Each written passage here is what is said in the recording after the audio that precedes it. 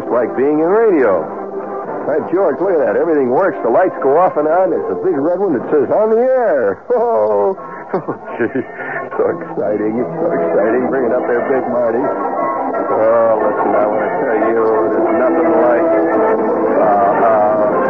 on the tip of my tongue. There's nothing like, I forgot again.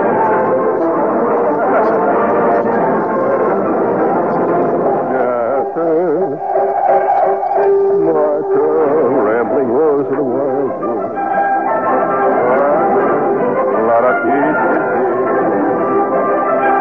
Once again, we bring you the Silver Masked Tenor. And after this program, stay tuned for the Mystery Chef.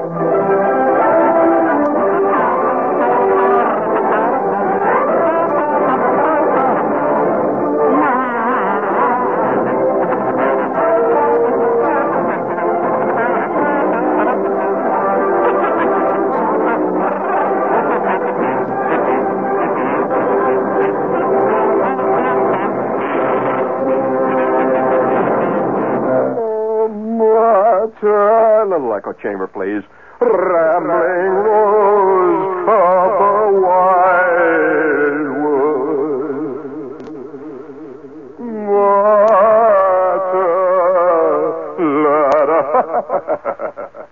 That's my Pagliacci side. Oh, that can be really a sick side, I'll tell you. Pagliacci, who's he? He's got this place down on Bleecker. Takeout pizza, Chinese egg rolls. Not bad. Of course, it's springtime, so Shepard is flipping his bird again. I want to say this: if you notice that I have a cold, it's an annual event with me. Some people celebrate spring by hopping around the maypole. Other people celebrate spring by drinking themselves silly on Bach beer, and that'll make you awful silly if you drink too much of it. I'll tell you that. Sometimes affect you for life. Shepard celebrates the spring by getting his semi-annual cold. That is, I get the cold in the spring and in the fall. And I know, yes, I do. I believe in system. I think people are so formless in their lives, and I do these things systematically. In fact, I have a friend, a doctor friend, who also believes in system. And he recognizes the fact that, kids get chicken pox. So his kid got chicken pox.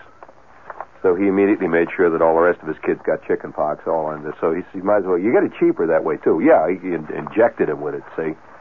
And that way you get it, you can handle it cheaper. You can buy, bandages and all that stuff you need for it. Yeah, you get the frequency discount is what it's called.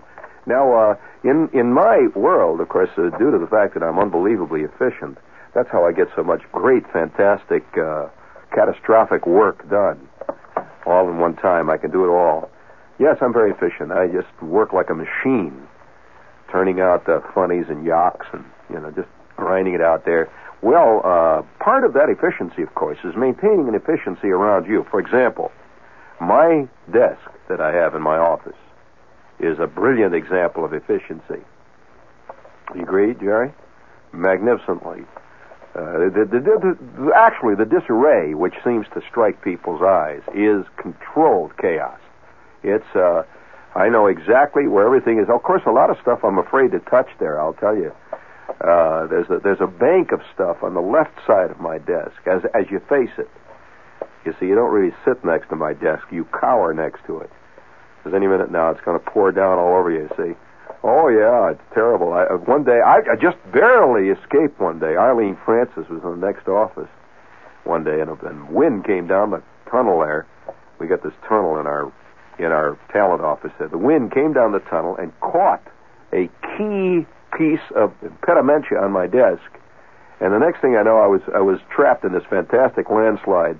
And it was only because Arlene Francis was on hand that she could call the police, and they dug me out. And I'm here today to talk about it. However, if that wind hadn't come, it wouldn't have loused up my system. I've got a great system. Everything is systematized. So today, a part of my system, it's, springtime, you clean out the crud, All right. Every year at this time of the year, I get this great urge to clean out the impedimenta in my desk and go through it all. See, so I clean out, among other things, I got this big, sad, saggy-looking, saggy record cabinet that's next to me. I'm always afraid of that thing. One day, one of those boards is going to break in that, Jerry. And I'm telling you, we're going to kill people for 4 or 5 floors below us when that thing goes. I'm really worried about that. I hit creaks sometimes late at night when I'm there, and I can hear cockroaches walking around. And there's a whole collection of terrible old records that I've got, thousands of records, which I rarely ever... In fact, I not only not use them, I pointedly ignore them, figuring one day the sun is going to get in there and finally melt them all down and I can make it into an ashtray or something. But so I'm looking through all the stuff today. I figure I'm going to clean it up. And I came across, among other things, this is an example of the kind of record that I have, that the stuff that piles up that I'm about to throw out. This is about to go out. Would you please play this, if you will? This is the kind of stuff that I'm surrounded with. You can see. For sale or rent. Room select 50 cents. You mean you don't like it? No bone, no pool, no pet. I ain't got no cigarettes, but 2 hours of pushing room by the 8 for 12 for bedroom. I'm man, I mean, by no means king of the road. This, friends, is the worst country singer ever recorded, which gives it a certain amount of panache, considering the number of bad country singers that have been recorded. Bring it up. I don't pay no union dues or smoke. I'd rather be total last or total first in whatever I do than to be somewhere standing around in the middle. King of the road. I know every engineer on every train. Oh, listen to the beat this guy's got. Fantastic. And all of their names. And every handout in every town. And every lot that ain't locked or no one's around. I sing trailers for trailers. He's the Mrs. Miller of the country western world. Room to let 50 cents. And by the way, whatever happened to Mrs. Miller? I ain't got no cigarettes, but 2 hours of pushing. 8 for 12 for Pittsburgh. I'm a man by no means king of the road. Sailor. He has his own inept group that plays with him. To let 50 cents. No phone, no pool, no pet. I ain't got no cigarettes, but 2 hours of All right, thank you. It's very nice. It's, now you see why you want to hear another side? You want to hear another one of his great records? Now, I don't know why I've got this. I have no reason to excuse myself. I have no... Okay, that's good. You put that on there. I'm just going to show you what kind of problems I've got to face when I'm cleaning up my office. Now, this guy also does other things on this record. Now, it's quite obvious that this is what they call a vanity record. I mean, you know what is it, a vanity record? It's a vanity record is the same thing like vanity novels. You know that you've all heard of the vanity press. The vanity press is if you've got this ego that believes that you're a great writer, but nobody can really understand how great you are, and they keep sending it back from the publisher houses because you know how commercial those rats are, absolute rats. Well, there are publishers that will publish your book for you. Of course, you pay for it. They'll pay for it. You know, you pay them, and they'll send you 700 copies of your turkey. You know, a life against the storm, a saga of one man. I can just see your clinker, you know. Well, now there are vanity record companies. Now I suspect this might be one of them. Now I don't know how I got this record. I'd like to find out. Now, would you play another cut in there for me? He introduces his things too on it. Yeah. Well, no, you don't have to have him introducing it because it needs no introduction. Now remember, he's serious. This is not a funny, right? He doesn't think it's funny. Well, it's 1 for the money, 2 for the show, 3 get ready now, go cat go, but don't you. You see, he's proving now he can also do rock. Lay off of my blue suede shoes. You can knock me down, step in my face, slander my name all over the place, do anything you want to do, but honey, lay off of my shoes and don't you step on my blue suede shoes. Do anything but lay off of my blue suede shoes. You can burn my house, you steal my car, drink my cider from my old jar, do anything you want to do, but honey, lay off of my shoes and don't you step on my blue suede shoes. Do anything but lay off of my blue suede shoes. Do anything but lay off of my blue suede shoes. All right, take him off. That's enough. He's just got the hook. The old hook just come out there.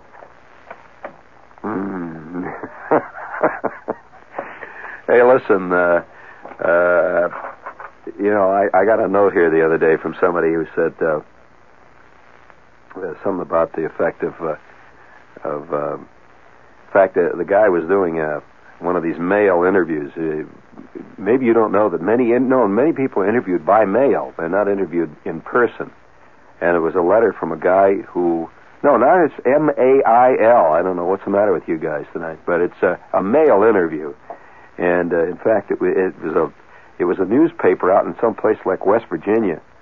And that's why they do it. They'll write you a lot of questions and stuff. And the question that was asked, the guy says, what is your favorite form of literature? Well, now, how the hell do you answer a question like that? What do in 10 words or less, so it'll fit on the little blank they give you there, like, what do you write, good? Your favorite? Or do you write down bad? Or do you write down I don't read, spelled R-E-D-E, which would probably fit most people in the entertainment world. However, I was thinking about that. I read that question. I thought to myself, well, what is my favorite form of literature? I'm not a real fanatical novel reader, because I find most novels are far too self-indulgent. And the minute I find a sensitive hero in a novel, I break out in a rash, because that's the guy that the author thinks he is, the sensitive, beautiful poet arrayed against an insensitive, evil society. I throw that out immediately. Down the chute it goes. But I don't dig this, and I've never been able to get interested in detective stories. The usual detective Raymond Chandler type thing, Agatha Christie. I've never dug that, and I've tried. Oh God, I've tried. I once read 2 pages of a James Bond book. Ian Fleming. That was about as far as I could stick that. Then I don't know. What is my favorite form of literature? Well, I was thinking about this. Can you really seriously say? Yes, I suppose you can if you like to make yourself out a public fool, if you want to admit what's your favorite form of literature. How can I admit that my favorite form of literature is the New York Post sports section? How can you admit that? In fact, I've got... how many of you have little private games that you play with yourself that you never think much about, except that little things that you do, like, for example, we've got one guy here at the station, Bruce, who his little private game is every day he tries to do the New York Times crossword puzzle. Every day. Now, I've known Bruce for a long time. He has never once finished the New York Times crossword puzzle. And it's a private game he plays. One day he knows he's going to break through. He's going to bust through into that. It's like getting a hole in one. The average golfer never really thinks he's actually going to get a hole in one, but he always secretly thinks he will get a hole in one. It's a kind of an ambivalent thing, see? So I know that Bruce seriously feels that one day he's going to break through into that great vast sunshine out there where the real crossword Times puzzle workers are. The ones that really do them. And so this is his little game. Well, what is my little game?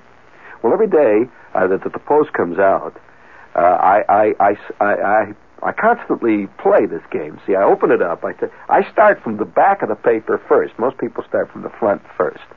I start from the back. I usually start out in the back there, and and I read about, what the Mets are doing and something like that. And then I play my game. My game is this. I always challenge myself, and I bet myself. See, I have little bets on my game. One side of Shepherd says, this is the day. And the other side says, oh, yeah, I'll put 3-1 on it. And then the first Shepherd says, I'll take that. And the second Shepherd says, you're going to pay up this time, Mac. And so I bet with myself. What is my game? I always challenge myself that one day, Milton Gross of the New York Post is going to write one column where he does not at any point mention, hint about, or discuss money. And do you know that I owe myself over $12,500 already in $2 bets? I keep losing. He's never yet done it. Run that little game yourself once. See if you can find one. Just a little game. This is Milton. You ever read Milton Gross in the Post?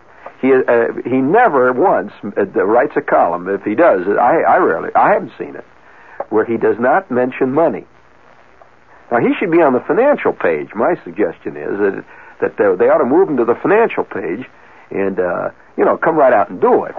So all players play for money, as far as he's concerned. There's no such thing as the game. And the only difference between a good player and a bad player is a good player makes more money. That's that's the difference. Speaking about, this is WOR, New York, friends, right here in the heart of Fun City. And speaking of money, hit the money button, please. This message sponsored by the United States Army. He's the man who's first to answer. He's the man who's met the test. He's today's Army soldier, proud to serve among the best. If you'd like to serve among the best, today's Army wants to join you. For the location of your nearest Army representative, call 800-243-6000 toll-free. Hooray! Sometime I'm going to call that number. I can just see this great big magnet coming out of the phone and grabbing me and pulling me right through. And the next thing you know, Shepard's falling out for another formation again. Hey, wouldn't it be great here if we had full field inspections here at WOR? Wouldn't it be kind of great? Can't you just see your old man, Nick, putting up a thing on the bulletin board that says 0800 tomorrow morning, full field inspection. You will wear Class A's, huh? Thank you very much. I shouldn't give them ideas. That's the trouble with me. I keep popping up with an idea, and the next thing you know, it comes true. And all I need is another full field inspection. Of course, we can have it. Can't you see Mr. O'Neill and Smitty and George all walking around? They got clipboards, see, and they got everybody lined up. And they walk past Al McCann, and I can just see George pulling that gut. Come on.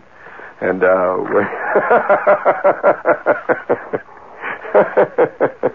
well, life in the putty knife factory.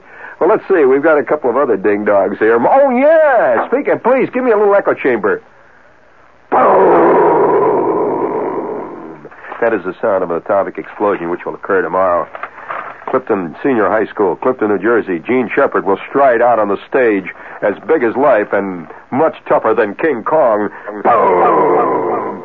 Gene Shepard at Clifton Senior High School tomorrow, Saturday at 8 p.m.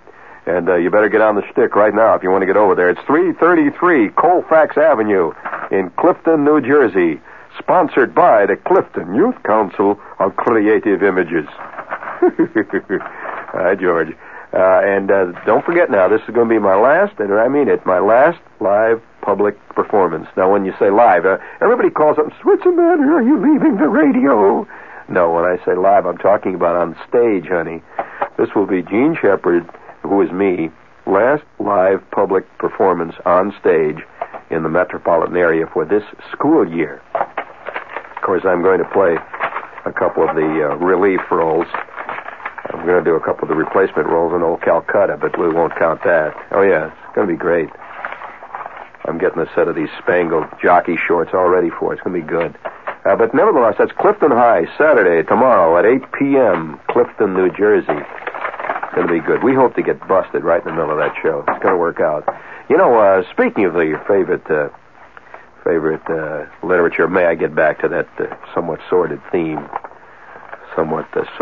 Now, I cannot tell you. I find pornography, for example, inordinately boring. I find it even more boring than detective stories. I do. I just never have, it's not my thing. But you know what I like? No. I'll tell you what I'd like. I enjoy, and I think I must be alone among them. Not alone. I'm one of the few, because they really don't sell well. I like collections of cartoons, cartoonist work. Now, I'm not talking about comic strip stuff. This doesn't turn me on either. I'm not a Snoopy fan. And I wish I were. I wish I had that kind of Winnie the Pooh mind that buys this stuff. But I haven't. No. I've got, unfortunately, I have a mind that is a cross between Ebenezer Stooge and, Ebenezer Stooge, a little touch of Dorian Gray, and probably just a little dobbit of Attila the Lionhearted. But he wasn't Lionhearted, was he? He was the Hun, wasn't he? That's right. A little Stonewall Jackson thrown in there. And I've always thought a little like U.S. Grant. Well, how did U.S. Grant think? Interesting man. No, everybody thinks only in terms of drinking. Why did he drink? That's what makes a man interesting. Not the fact that he drunk, but why he drank. That is fascinating. Well, you're going to say to me, because he liked the taste of bourbon. I'm going to say that you're pretty damn near right. Not a bad taste. Well, as a matter of fact, no. Once you've tasted something really elegant, really elegant, it's hard to go back to wild strawberry yoo-hoo. Really is. But here, now I'm going to show you why I dig this kind of thing. Cartoons, the books of cartoons. I must have about, I would guess now, probably 100 to 150 different volumes of collected works of American cartoonists. Now, when I talk about a cartoonist, I'm talking about a guy that does the single panel. Most people think in terms of Charles Adams or somebody like that. That's a single panel cartoonist. And I would suspect that these men are among the most unknown of the famous men. In other words, we're so familiar with their work. Everybody knows we'll see a cartoon and we'll laugh at a cartoon. And how many people really know the guy's name? They never look down at the bottom. There's a few that have become famous because of other things. Guys like Charles Adams or Peter Arno or somebody like that. But one of my absolute all-time favorite cartoonists who used to live in the village, and I used to see him a lot. Many times when I'd go home from, I lived down in the village, and I would go down to the village after my show, and I would see him skulking along 10th Street. And I mean, he really did skulk. And he was an old friend of mine, I'd say, and of course I was a great fan of his work long before I met him. For example, if you have the right kind of an eye and you know what you're looking for, you will find that many cartoonists actually draw themselves continually in their own cartoons. They don't know it. It's often very unconsciously, but they'll draw themselves as a character in their own cartoon. For example, there is a character in the Charles Adams menagerie, his group of characters, that looks quite a bit like Charles Adams himself in person. Now, which one? Well, I'll just let you guess, that's all. But I'm just saying that I happen to have met Adams on a couple of occasions, and he looks like one of his characters. I never told him that, but that's true. Some of them draw themselves more and many of them idealize themselves. In other words, they'll show themselves, for example, Al Cap. You'll find a character looks like Al Cap, quite a few of his characters. One of them particularly looked like him the way he probably was when he was younger, No, I'm serious. So here, this particular character draws himself, but in a nutty, curious way. Now there's a place down in the village I go to, a little deli. There's a lot of little delis down in the village, little places that are open all night long. You can come in and, buy a 6-pack of Coke or something like that. A little delicatessen, New York type all-night deli. And many times I will go into this deli In fact, he used to come down to the Limelight when I was down at the Limelight. William Steig. Steig lives down in the village. And if you know who Steig is, great cartoonist. And if you know Steig's work well, you'll see it in his face. His face looks like one of his most famous cartoons. It's almost a direct picture, a self-portrait of him. You know the famous cartoon? He's the guy that did the famous cartoon of the guy sitting in the box. There's a desert, tremendous desert scene. At least there's nothing but completely uninhabited country all around, just desert. It looks like it's a desert. And in the foreground is a box, a big packing crate that's set up on end, and one of the sides is out of it. And you see this guy sitting in the packing crate, and his face is drawn. He's got this haggard look, and he's just sitting in this packing crate. And underneath it says, "People are no damn good." And that's one of his most famous cartoons. You've seen that cartoon. Well, that's Steig. And obviously most people don't even know that it was Steig. It is Steig. But the cartoonist that I'm talking about, I just got a copy of his newest tome in the mail. And it's Gahan Wilson. If you don't know Gahan Wilson stuff, man, you don't. Well, you know it. I'm sure that most people know his stuff. To me, he is a true macabre cartoonist. I never found Adams particularly macabre. They always talk about him as a scary cartoonist, but I never thought Adams was. But the one that really has a curious evil quality is Gahan Wilson. For example, here's a full-page cartoon, one of his cartoons. It's a butcher shop. And, you see hams hanging from the walls and all that stuff, and you see this little short, fat lady. It's the way he draws them, too, that's so great. Little short, fat lady, and she doesn't look scared or perturbed. I think she's just looking like she's shopping. It's a little short, fat lady shopping. She's got her handbag there, and she's just looking with interest into the case. It's a big butcher case. You know how they put there's trays in there. It's a 65 cents a pound, 90 cents a pound, cold cuts, $1.08 a pound, and all that. And you see, hanging over this case, you see a butcher, and he's looking, just blank face. He's just telling her something. And he says, "It's been awful for business, Mrs. Schultz, but it was Charlie's last wish." And what is he talking about? Well, you see stretched out in this case, you see Charlie with his straw hat on. And Charlie has left us, and he's lying in there. There's a little sign next to him says, "Not for sale." Well, now that's Gahan Wilson. There it is, see? The butcher is stretched out there with the cold cuts. Now, again, you have to have a certain type of humor. Here's another one. Here's another evil one. You see the interior of a bathroom, and it's just a bathroom, and in the foreground is a bathtub up against the wall there. And the room is in terrible disarray. You see bloody handprints all over the wall, like there's been a terrible struggle. You see where he's clutched at the wall, see?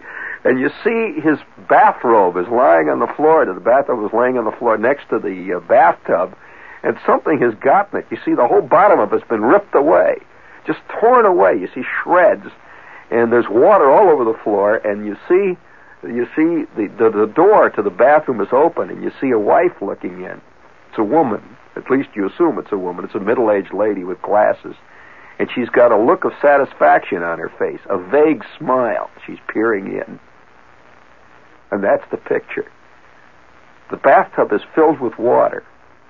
You got it? There's only one bad note in it. You see, swirling over the surface of the water or through it, you see cutting the surface cleanly, the fin of a shark. Obviously, she has planted a giant shark in his... Oh, man, I'll tell you. But what looks so great is you can see where he's trying to get out. You see his hand clawing at the... Now, I call that creative murder, to put a shark in your husband's bathtub. Now, that's Gahan Wilson. Now, here's another one of Gahan Wilson's curiously enigmatic cartoons. You see a guy walking a dog, and his people always have this completely non-editorial look on their face. They're not laughing or angry, or they're just looking, see? And you see a guy walking a dog, and it's an evil-looking day. It's a gray day, and you see the wind. He's got his coat is blowing out, and the dog is sort of standing there with his ears blowing up. And they're outside of a cemetery. And you see all these crosses, and you see all the headstones all there lined up. And up at the top of a hill, you see a mausoleum, one of these little concrete-like buildings there, and it has a big name over it and a cross over the top. It says Smith of it. There's only one thing wrong. It's got a big TV antenna on it. The guy's just looking up there. Oh, and talk about an evil one. Wait a minute. I'm going to give you one here that's really evil. Terrible, terrible evil. Wait a minute here. Here's one. It shows. I shouldn't. No, I better not. That's too subversive. Too much. It shows a guy. Shows a Scotchman. A Scotchman. He's wearing kilts, and he's got these kilts on. See, and he's got a Scotch tam on his head. And you see around him are all these mountains, great rugged-looking mountains, and he's got a crooked stick. You know how Scotsman, the Harry Lauder type Scotsman, stage Scotsman always look, and he's obviously a Scotchman. And you see he's standing by the shore of this pile, this water. It's a lake of some kind, and all around him are rocks and stones. And you see coming out of the water the most fantastic, evil, horrible, incredible-looking monster. And it's long. It's like a giant snake with a big bulbous eye sticking out. It's got a little furry head. There's fur on the top of it. It's got claws sticking out. It's a tremendous thing. It's about 40 feet high. And this little Scotsman is saying, "So where were you during the tourist season?" I'm sorry. Or don't you get it? Here's another one. It shows a guy sitting in his office. Now, see, you notice he deals with the evil and all kinds of curious elements of death. It shows a guy sitting in his office, frantically making a phone call, and you can just see his face is looking tense. And outside of his window, you see he's looking out of the window of his office, which is apparently on about the 30th floor of some big building, and you can see across the street. You see a building over there. And it's got a big sign on it that says Peabody and Fenner Corporation. And there's only one thing wrong. You see about 10 guys jumping out of windows. They're leaping out of windows. They're going. See, you can see them plunging head first out of the windows. They're jumping out. It's not a fire. They're jumping out of the windows. Obviously, some fantastic thing has happened to their company. And he is saying over the phone, "Quick, dump all my shares of Peabody and Fenner, quick." Oh, he's evil. Here's another one. No, I shouldn't. Here's another one. It shows a marriage counselor sitting there, and he's looking very serious. Like, how marriage counselors are always seen in TV. They always look very avuncular, very serious men. And he's looking very serious, and he's got a notepad in front of him. He's been making notes. It says J. Harper, marriage counselor, on his door. And he looks a little like Dr. Spock, and he's looking very serious. And he's talking to this lady. In fact, he's talking to this couple. And the girl is sitting there looking a little unhappy. And the marriage counselor is saying, "But surely it must have occurred to you that the wide differences in your backgrounds would make your marriage more than ordinarily difficult." And you see, sitting on the other side of the desk, her husband. And it turns out to be a giant rat. It's Mickey Mouse, as a matter of fact. And that's all. You see, this kind of thing. Now, this is one of his worst. I mean, I shouldn't even tell you this with kids listening. This is a terrible one. You see this nice little school teacher type lady. She's a spinsterish looking lady, and she's got sensible shoes, and she's just got a very sensible look on her face. And it's in her living room, and she's talking to two workmen who are standing there. They're wearing overalls, and they're looking kind of dirty. They've been obviously doing a job, and they're all standing around her fireplace. which is a very elegant fireplace. And she's looking quite pleased. They've cured the problem, and these two workmen are standing there looking satisfied. They've done the job. And it says, you can see she's talking to one of the workmen says, well, we found out what's been clogging your chimney since last December, Miss Emmy. And you see what it is. There you see, sprawled out in front of the fireplace, this skeleton. It's a skeleton. You ready for it? It's a skeleton, and it's dressed in a Santa Claus suit.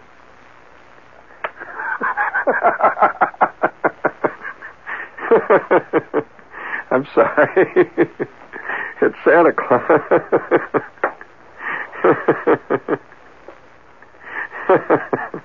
Well, here's another one. I'll tell you another one of his terrible macabre. It shows a hospital scene, and there's obviously a bed, but the bed is shielded by a screen. You know, they put these screens around hospital beds, and there's about 15 different machines, all kinds of respirators and pipes and tubes, and you can see there's a big machine that looks like it's some kind of a artificial kidney machine, all kinds of machines running in, and you don't see who's in there. You don't see who's in there. You just see all these wires and pipes and everything going into this enclosed bed. There's about 10 different machines with great big meters all over them. And you see this very kindly looking nurse, and she's got a clipboard, and she's talking to whoever's in there. And you see this hand coming out. There's one little hand reaching out from behind the curtain. It's obviously the guy in the bed. And he's reaching for a switch on one of the machines. And she says, no fair now. No fair turning yourself off, Mr. Smithers.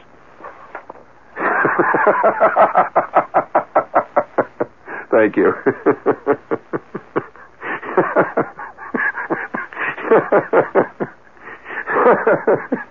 Here's another one. If you want to see another strange one, this is Gahan Wilson's sense of humor. It shows. I don't know. I hope you're enjoying this. I mean, because I enjoy Gahan. Here's another one. It shows a toy department, and it's in a department store, and you see a whole big box of toys. It's a display of a certain type of toy, and I've got a lot of the boxes are open. See, and there's a big sign next to it, and it says "New Toy Sensation: The Crying, Clutching, Sniveling Doll." You know how dolls these days, dolls do everything. They catch measles. You can get real-life dolls that you have to change the diapers on. Well, this is a different kind of doll. It's the crying, clutching, sniveling doll.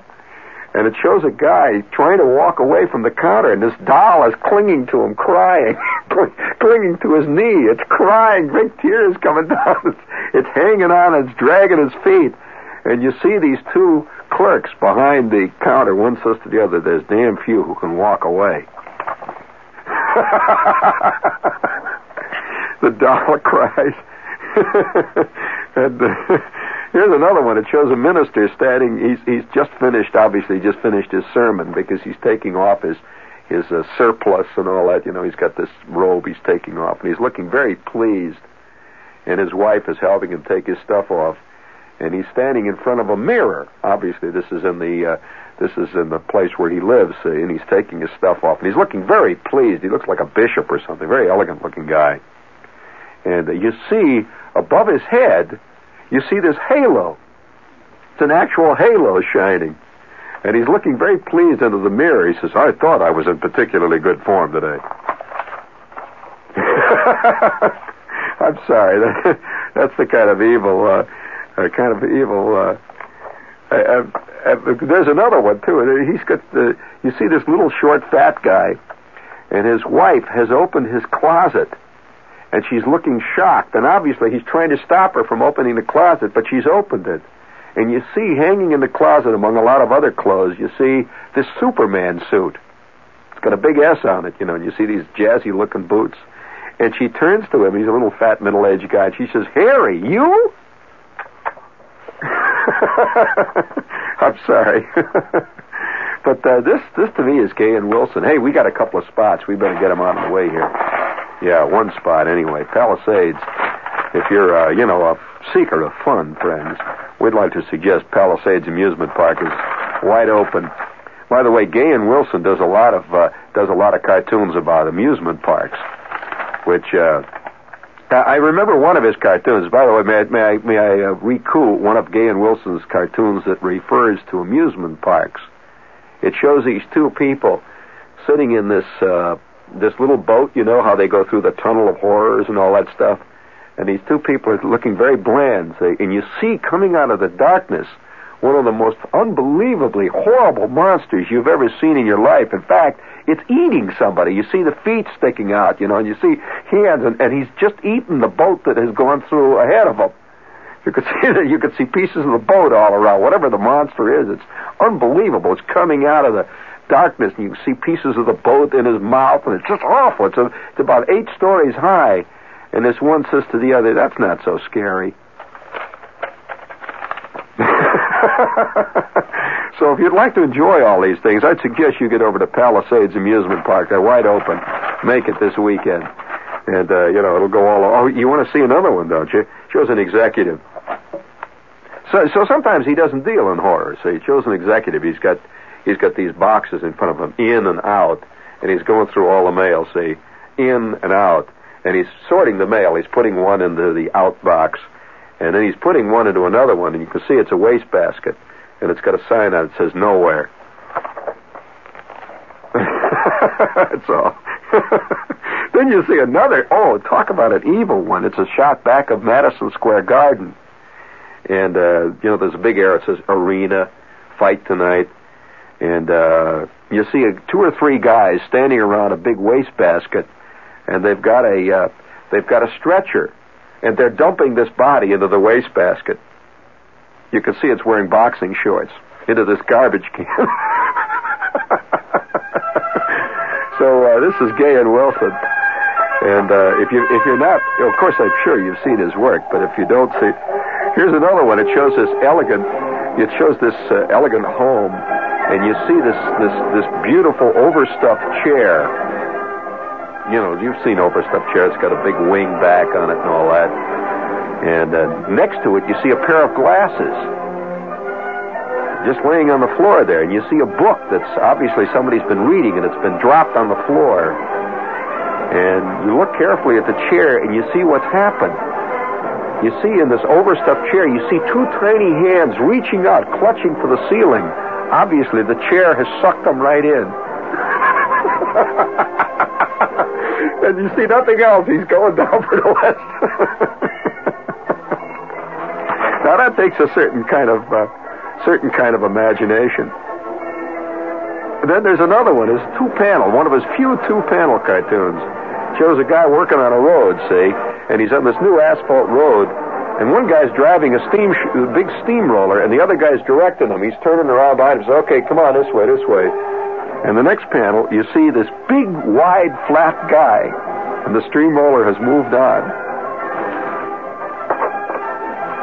That's all there is to it. So that's Gahan Wilson. Now you've asked me what my favorite form of literature is. There it is. I think he says more about, there's an evil-looking guy standing outside of a guy's office, and he's wearing sandals and holding up a sign, and it says, "Are you ready to meet R.K. Campbell?" And inside the office is R.K. Campbell saying, "God." Oh, don't forget, tomorrow night, Clifton High.